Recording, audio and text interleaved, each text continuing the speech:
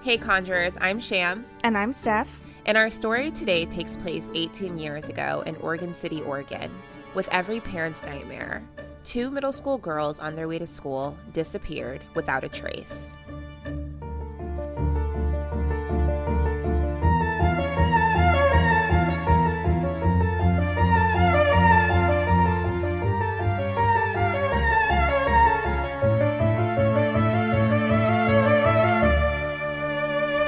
Our story begins in the winter of 2002, when Ashley Pond, a 12-year-old, disappeared on her way to the bus stop just after 8 a.m. in early January. She was running late, according to her mom, Lori Pond. The bus stop was a 10-minute walk up a long drive from her apartment at Newell Creek Village, but she never made it to the bus stop or school that day. After doing some digging on Ashley's life, it was clear it wasn't easy from the start. Her mom was only 16 when she gave birth to Ashley. When Ashley was 11, her biological father was charged with raping and sexually assaulting Ashley. He entered a plea of no contest and was released on probation. Ashley had also accused 2 other men of molesting her, but recanted her statements and did not press charges. People who knew Ashley say she was an outgoing and happy child most of the time, but in the years before she disappeared, she had started to seem withdrawn. What did they think had happened to her? Unfortunately, the FBI assumed she was a runaway based off how she was viewed by her peers, and no clues were surfacing at the time. This was until 2 months later when another girl, Miranda, disappeared on her way to the same bus stop as Ashley. That probably shook up everyone. Did the girls know each other? I'd assume they had at least crossed paths. Well, the girls had a lot in common. Miranda was 13 years old and went to the same middle school as Ashley. They were on the same dance team and even looked similar. And like Ashley, Miranda had been sexually assaulted as a child. Her biological father was convicted of kidnapping and sexually assaulting 2 young girls when Miranda was just 6 years old. He used Miranda as a shield when the police came to arrest him. 4 years later, when Miranda was 10, her mother's boyfriend was convicted of abusing Miranda, and he was sentenced to 20 years in prison.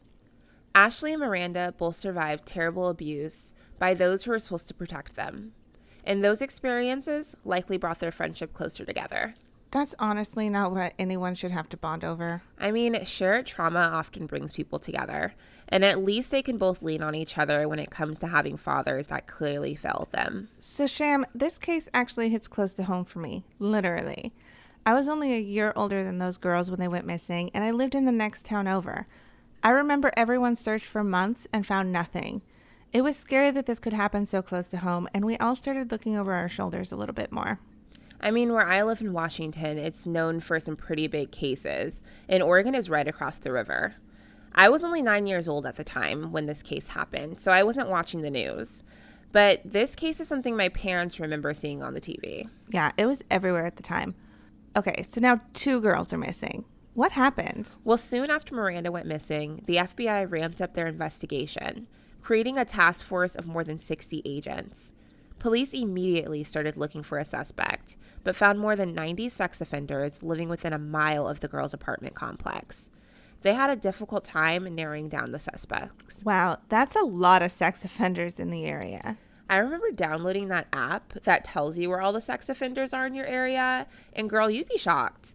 I highly recommend looking into that information before any of you conjurers move into a new place, especially if you have children to protect. For sure. So fast forward 6 months after Miranda went missing. Another attack on a young woman broke this case wide open. In late August, 19-year-old Randy Onita ran naked into the street and flagged down a car to get help after having been viciously raped by her boyfriend's father, Ward Weaver, who also just so happened to live directly between the apartments where the girls lived and the bus stop they never made it to. Within hours after that call, the police had Ward Weaver arrested and charged with rape. Okay, finally a suspect. Did either girls know this Ward Weaver guy? Yes. As it turns out, both girls had a connection to Weaver because they were friends with his daughter Mallory, who attended the same school and was on the same dance team. They had on multiple occasions attended sleepovers at the Ward Weaver house. Ashley had even accompanied the Ward Weaver family on vacation to California before her disappearance. And to me, that meant that Ashley's mom either trusted the Weavers or didn't care enough to get to know them. And as a mother, I need to meet everyone in the household my daughter is going to. And my mom did the exact same thing. If I get weird vibes, it's a no for me. I completely agree. My daughter is still too young for sleepovers, but especially to go with another family alone on a vacation, especially out of state, that would require a high level of trust. Well, one thing I can't understand is why Ashley's mom would let her go near the Weavers after an incident that definitely left Ward Weaver's motives questionable. Really? Like what? In early spring of 2001, one of Ashley's teachers reported to the principal that she had seen Ward Weaver kiss Ashley on the mouth while dropping her off at school. The same teacher reported the inappropriate behavior to the Department of Human Services, but due to sloppy handling of paperwork and a loophole in the policy, Ward Weaver was never investigated for molesting Ashley. It's so hard for me to accept that Ashley had reported him a year before and no one did anything to stop him. Digging deeper, I found that it took more than a week for DHS to investigate the allegations and file a report. They did interview both Ashley and her mom, during which Lori Pond admitted that Ashley had told her about the sexual abuse 2 weeks prior, and she had promised DHS that she would keep Ashley safe. DHS eventually submitted the report, but the police say they never received it and no one followed up. Lori Pond never reported Ward Weaver to the police herself, so Ward Weaver was never investigated. Did anyone suspect Ward Weaver at the time? Well, shortly after the girls went missing, 2 separate private investigators joined the search of their own accord. Each reported suspicions about Ward Weaver to the police early on in the investigation, but the police and FBI made it very clear they were not interested in outside help. The FBI even went as far as telling one of them, "We really don't need your help from private investigators, you know. We're the FBI, and we really don't think that Ward Weaver is a suspect." 2 young girls are missing. Take any help you can get. Well, when the FBI wouldn't listen, private investigator Linda O'Neill took her findings to reporter Jim Ridden at the Portland Tribune. Jim Ridden ended up going to Ward Weaver's house to interview him. After that interview, he called Linda and told her his impression was, he seems like an okay guy. Ridden ran the article anyway, and the media blew up about Ward Weaver, making him the center of media attention. Weaver continued to do interviews during an 8-month investigation, stating he was the prime suspect, even though that had never been stated by police. He also said things like, "There's a side of this story that's not being told, and I honestly don't think Ashley was kidnapped. She's better off hiding out wherever she's found a place to live.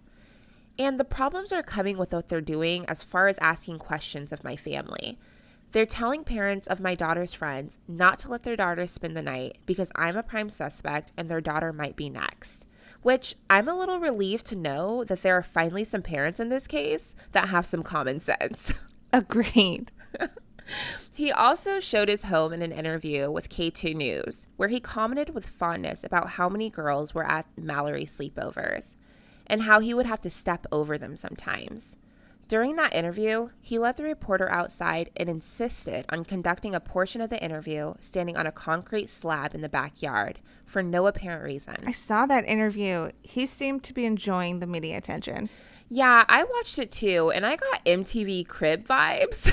Like more than someone, talking about Mallory's friends missing. You're totally right. He gave them the full tour. By midsummer, the neighborhood was growing more and more suspicious of the recently poured concrete in the Weavers' backyard and growing weary of the police officers' efforts. Protesters started placing signs on his property saying, "Dig it up," while creating a makeshift memorial on the fence around his yard. In early August, Weaver quit his job and prepared to move out of his house. People said he had been talking about moving to Mexico or Idaho. His arrest for raping his son's girlfriend put a stop to those plans. It sounds like the neighborhood was convinced he was the guy. Why weren't the police looking into him? Didn't he have a criminal record? He did, but he got away with a lot in his life. He was only 18 when Weaver had his first serious brush with authorities. A relative accused him of rape, so police interviewed him and the girl and a hearing was held. The police decided not to press charges because Weaver had enlisted in the U.S. Navy and would soon ship out. What they didn't know was only a year later, the Navy and Weaver would come to a mutual understanding. The military wasn't for him, and he returned to Oregon. Hold on. He isn't charged with raping a family member because he joined the Navy? Seriously? Joining the Navy just wipes the slate clean. All is forgiven? Well, Steph, if your name is Ward Weaver, the answer is yes. Almost immediately after returning home with his girlfriend that he had brought home with him during his time overseas, he was in trouble again. Ward Weaver's girlfriend, Maria Stout, told an officer from her hospital bed that she was 5 months pregnant and that 19-year-old Ward Weaver had slapped her, pulled her hair, and banged her head against the bed. But she refused to press charges. Despite that, she still ended up marrying him and had 3 children with him. Unfortunately, we see this a lot in domestic violence cases. These guys make you feel like you have no value without them. So listen up, listeners. If someone hurts you physically or emotionally, no second chances, let him go. 4 years later, 23-year-old Ward Weaver, his wife, and kids were now living with their friends, the Ordonas, in California. One night, him and his wife were fighting a lot, so he went out and got really messed up. We're talking 6 beers, 6 vodka screwdrivers, and a little marijuana, and a gram of powdered speed. You know, as you do. Right. Clearly, he was too messed up to go home that night. So around midnight, he called 16-year-old Jennifer Ordona and her younger sister Jocelyn to pick him up outside the bowling alley. Moments later, Weaver attacked the teenage girls, hitting Jocelyn in the head with a chunk of concrete. And without saying a word, Weaver grabbed Jennifer in a headlock and pulled her to the floor as well, almost taking her life. Because of his actions that night, Weaver went to prison in California for 2 years. Well, at least he went to prison for that one. But 2 years doesn't seem like long enough for viciously attacking 2 young girls. Oh, this guy doesn't let up. The crimes continue. He is relentless. I am rolling my eyes right now. Fast forward 8 years. Weaver is on his second wife, Christy Sloan. She was a kid, 18 years old, and right out of high school when she met and married 31-year-old Ward Weaver. In 1995, Weaver was charged with second-degree assault for allegedly hitting Christy with a cast-iron skillet 5 or 6 times. She also refused to press charges. And can I say that a cast-iron skillet can cause a lot of damage? With enough brain damage from a few hits, it could literally kill you. All the signs were there, but he was never held accountable for his actions. Okay, so let's go back to August of 2002. Remember that girl Randy who claimed Ward Weaver had raped her? Well, her boyfriend Francis Weaver contacted 911 that night after the rape. And get this, he told dispatch his father had confessed to murdering 2 young girls. Our 2 young girls, Ashley and Miranda. Wait, what? He waits until he's pissed off at his dad for raping his girlfriend before coming forward? He had to have known sooner and just didn't say anything. Right. He was definitely more out for revenge on his dad than anything. On August 24th, 10 days after Weaver's arrest for sexually assaulting his son's girlfriend, the FBI searched Weaver's home and property. There they found the remains of Miranda Gaddis in a microwave box inside a storage shed out back. 2 days later, on August 26, they found the remains of Ashley Pond under a slab of concrete outside the kitchen window. The same slab of concrete Ward Weaver stood over in that K2 interview months earlier. His son Francis confessed to helping him dig a hole and pour the concrete after being told by his father that it was for a hot tub. Oh my God, that makes me feel sick. Just think, if he hadn't have raped his son's girlfriend, he might have gotten away with all of it. Maybe he wanted to get caught, and that's why he did it, or maybe he just couldn't control himself anymore. Good point. But I feel like based off his rap sheet and never paying the consequences for his actions, he thought he could get away with harming yet another young woman. What happened to Ashley and Miranda possibly could have been avoided if he hadn't gotten away with all the crimes of his past. You're probably right, because even while all of this was happening, he continued to get away with these types of crimes. In July, only 4 months after Miranda disappeared, Ward Weaver raped a 15-year-old girl in his house. That girl didn't report the crime because she was afraid to come forward. What she didn't know at the time was that she had narrowly escaped with her life. During the investigation? If the police were watching him, how did he almost move all his possessions out of his house, give notice at work, and rape 2 more girls? Exactly. And remember, it took police 10 days to pull together enough probable cause for a warrant once the tip came in from his son. The police were clearly not looking at him closely. They had him now, though, and they weren't going easy on him this time. Once he was arrested, bail was set for $1 million, and Weaver was assigned a public defender. And what exactly were those charges? Okay, are you ready for this? Oh, yes. Tell me everything he was finally held accountable for.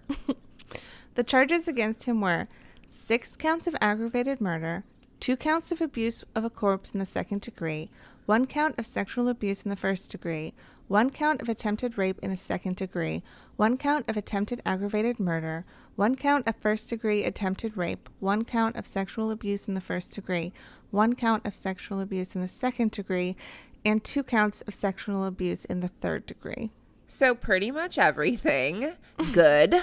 Did he own up to any of it? Of course not. He insisted he was innocent and actually released several official documents to reporters against his lawyer's advice to try and prove it. He released the autopsy reports, numerous polygraphs, and police reports. They really didn't help him at all in the court of public opinion, though. I'm curious to know what the autopsy reports said. Did they have those available? Yes. The autopsies were conducted by the Oregon State Medical Examiner's Office. They gave the manner of death as homicide by unknown causes, meaning that the girls didn't die of natural causes, an accident, or commit suicide. But the medical examiner wasn't able to determine how either girl was actually killed due to the condition of the bodies. The Portland Tribune asked independent forensic scientist Raymond Grisbo to review the autopsies, and he felt the reports only ruled out that they weren't strangled, beaten, shot, stabbed, or poisoned. Grisbo said their deaths were like something out of the X-Files. Okay, in my opinion, I'd assume it was some form of suffocation.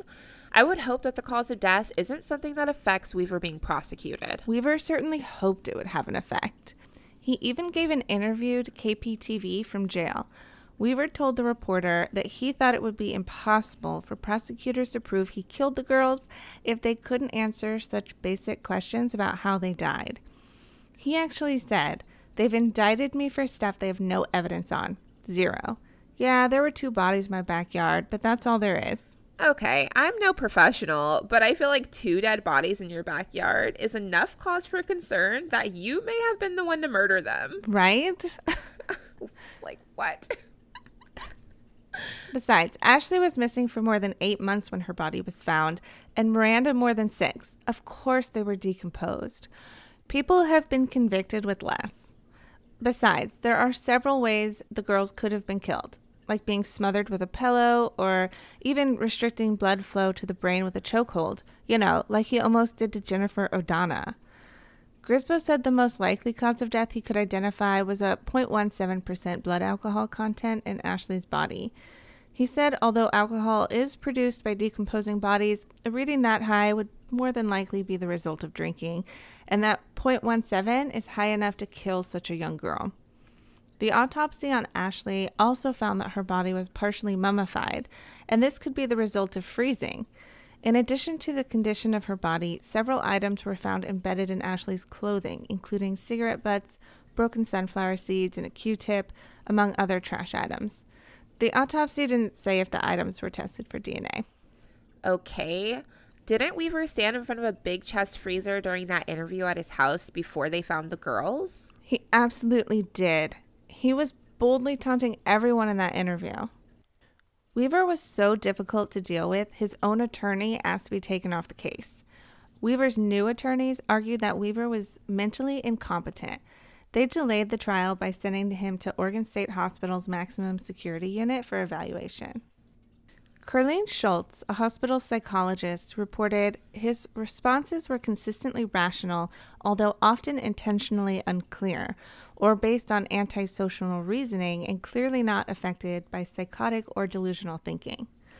The report concluded the reason for his lack of cooperation and participation during the current interview and with his legal counsel is not based on mental disease or defect, but rather the result of his severe character pathology. So basically, he was pretending to be crazy, but is really just a terrible person. Yeah, if he's not mentally ill, what possessed him to be such a sick-minded human being and act on it? We may never know for sure, but his mother and sister have helped shed some light on why Weaver carried so much violence and rage. From the time he was a child, he was surrounded by violence, abused and abandoned by his father, and beaten with a belt by his powerfully built stepfather. Weaver, in turn, beat up his younger siblings. There was one incident in particular in 1975 where his stepfather, Bob Boudreaux, took then 12-year-old Ward Weaver on a job to Sacramento, California.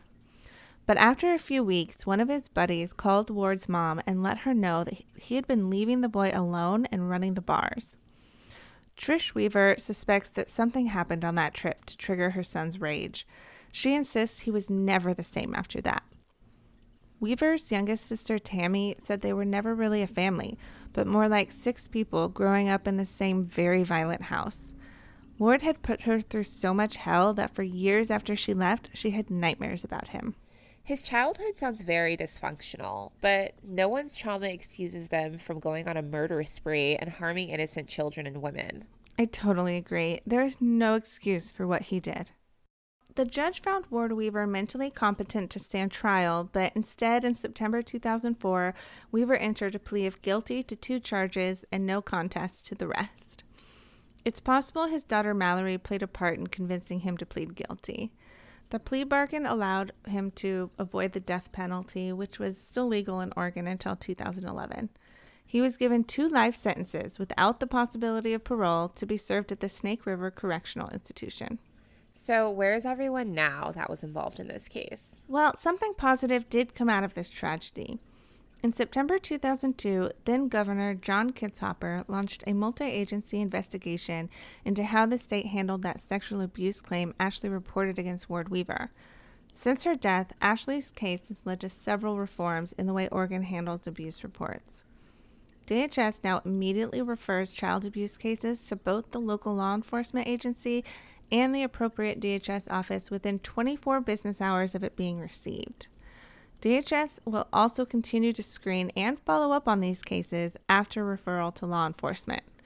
DHS has also now implemented a policy for third-party child abuse. I'm aware, but can you tell our listeners what third-party child abuse is? Yeah, it's when the abuser is not a family member or living in the home.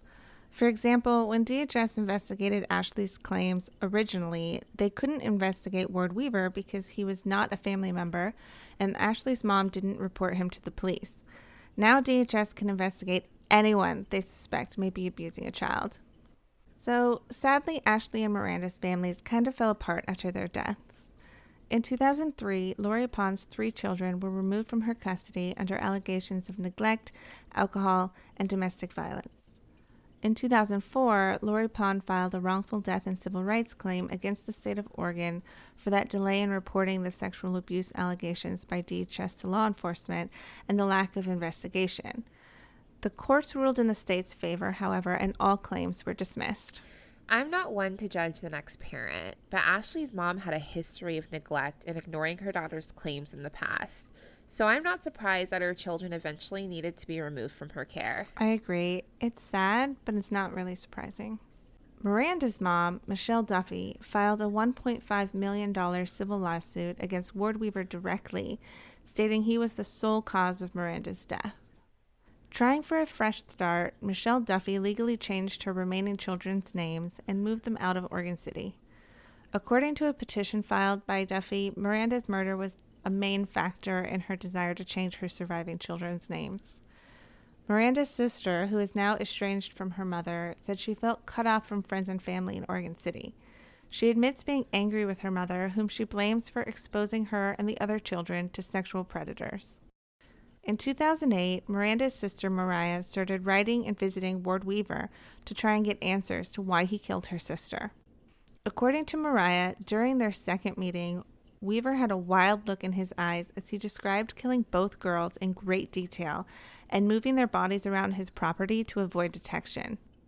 Weaver also told Mariah he probably would have killed her too if she had been older. I don't doubt that one bit, But he seemed to have a type, and Mariah didn't fit that at the time. I don't know if I could have done that. Sit across from my sister's killer just for the small hope of getting answers. Did he tell her why he did it?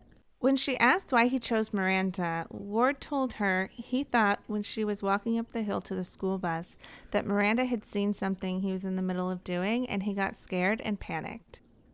So he told her, hey, Ashley's inside. So Miranda went over.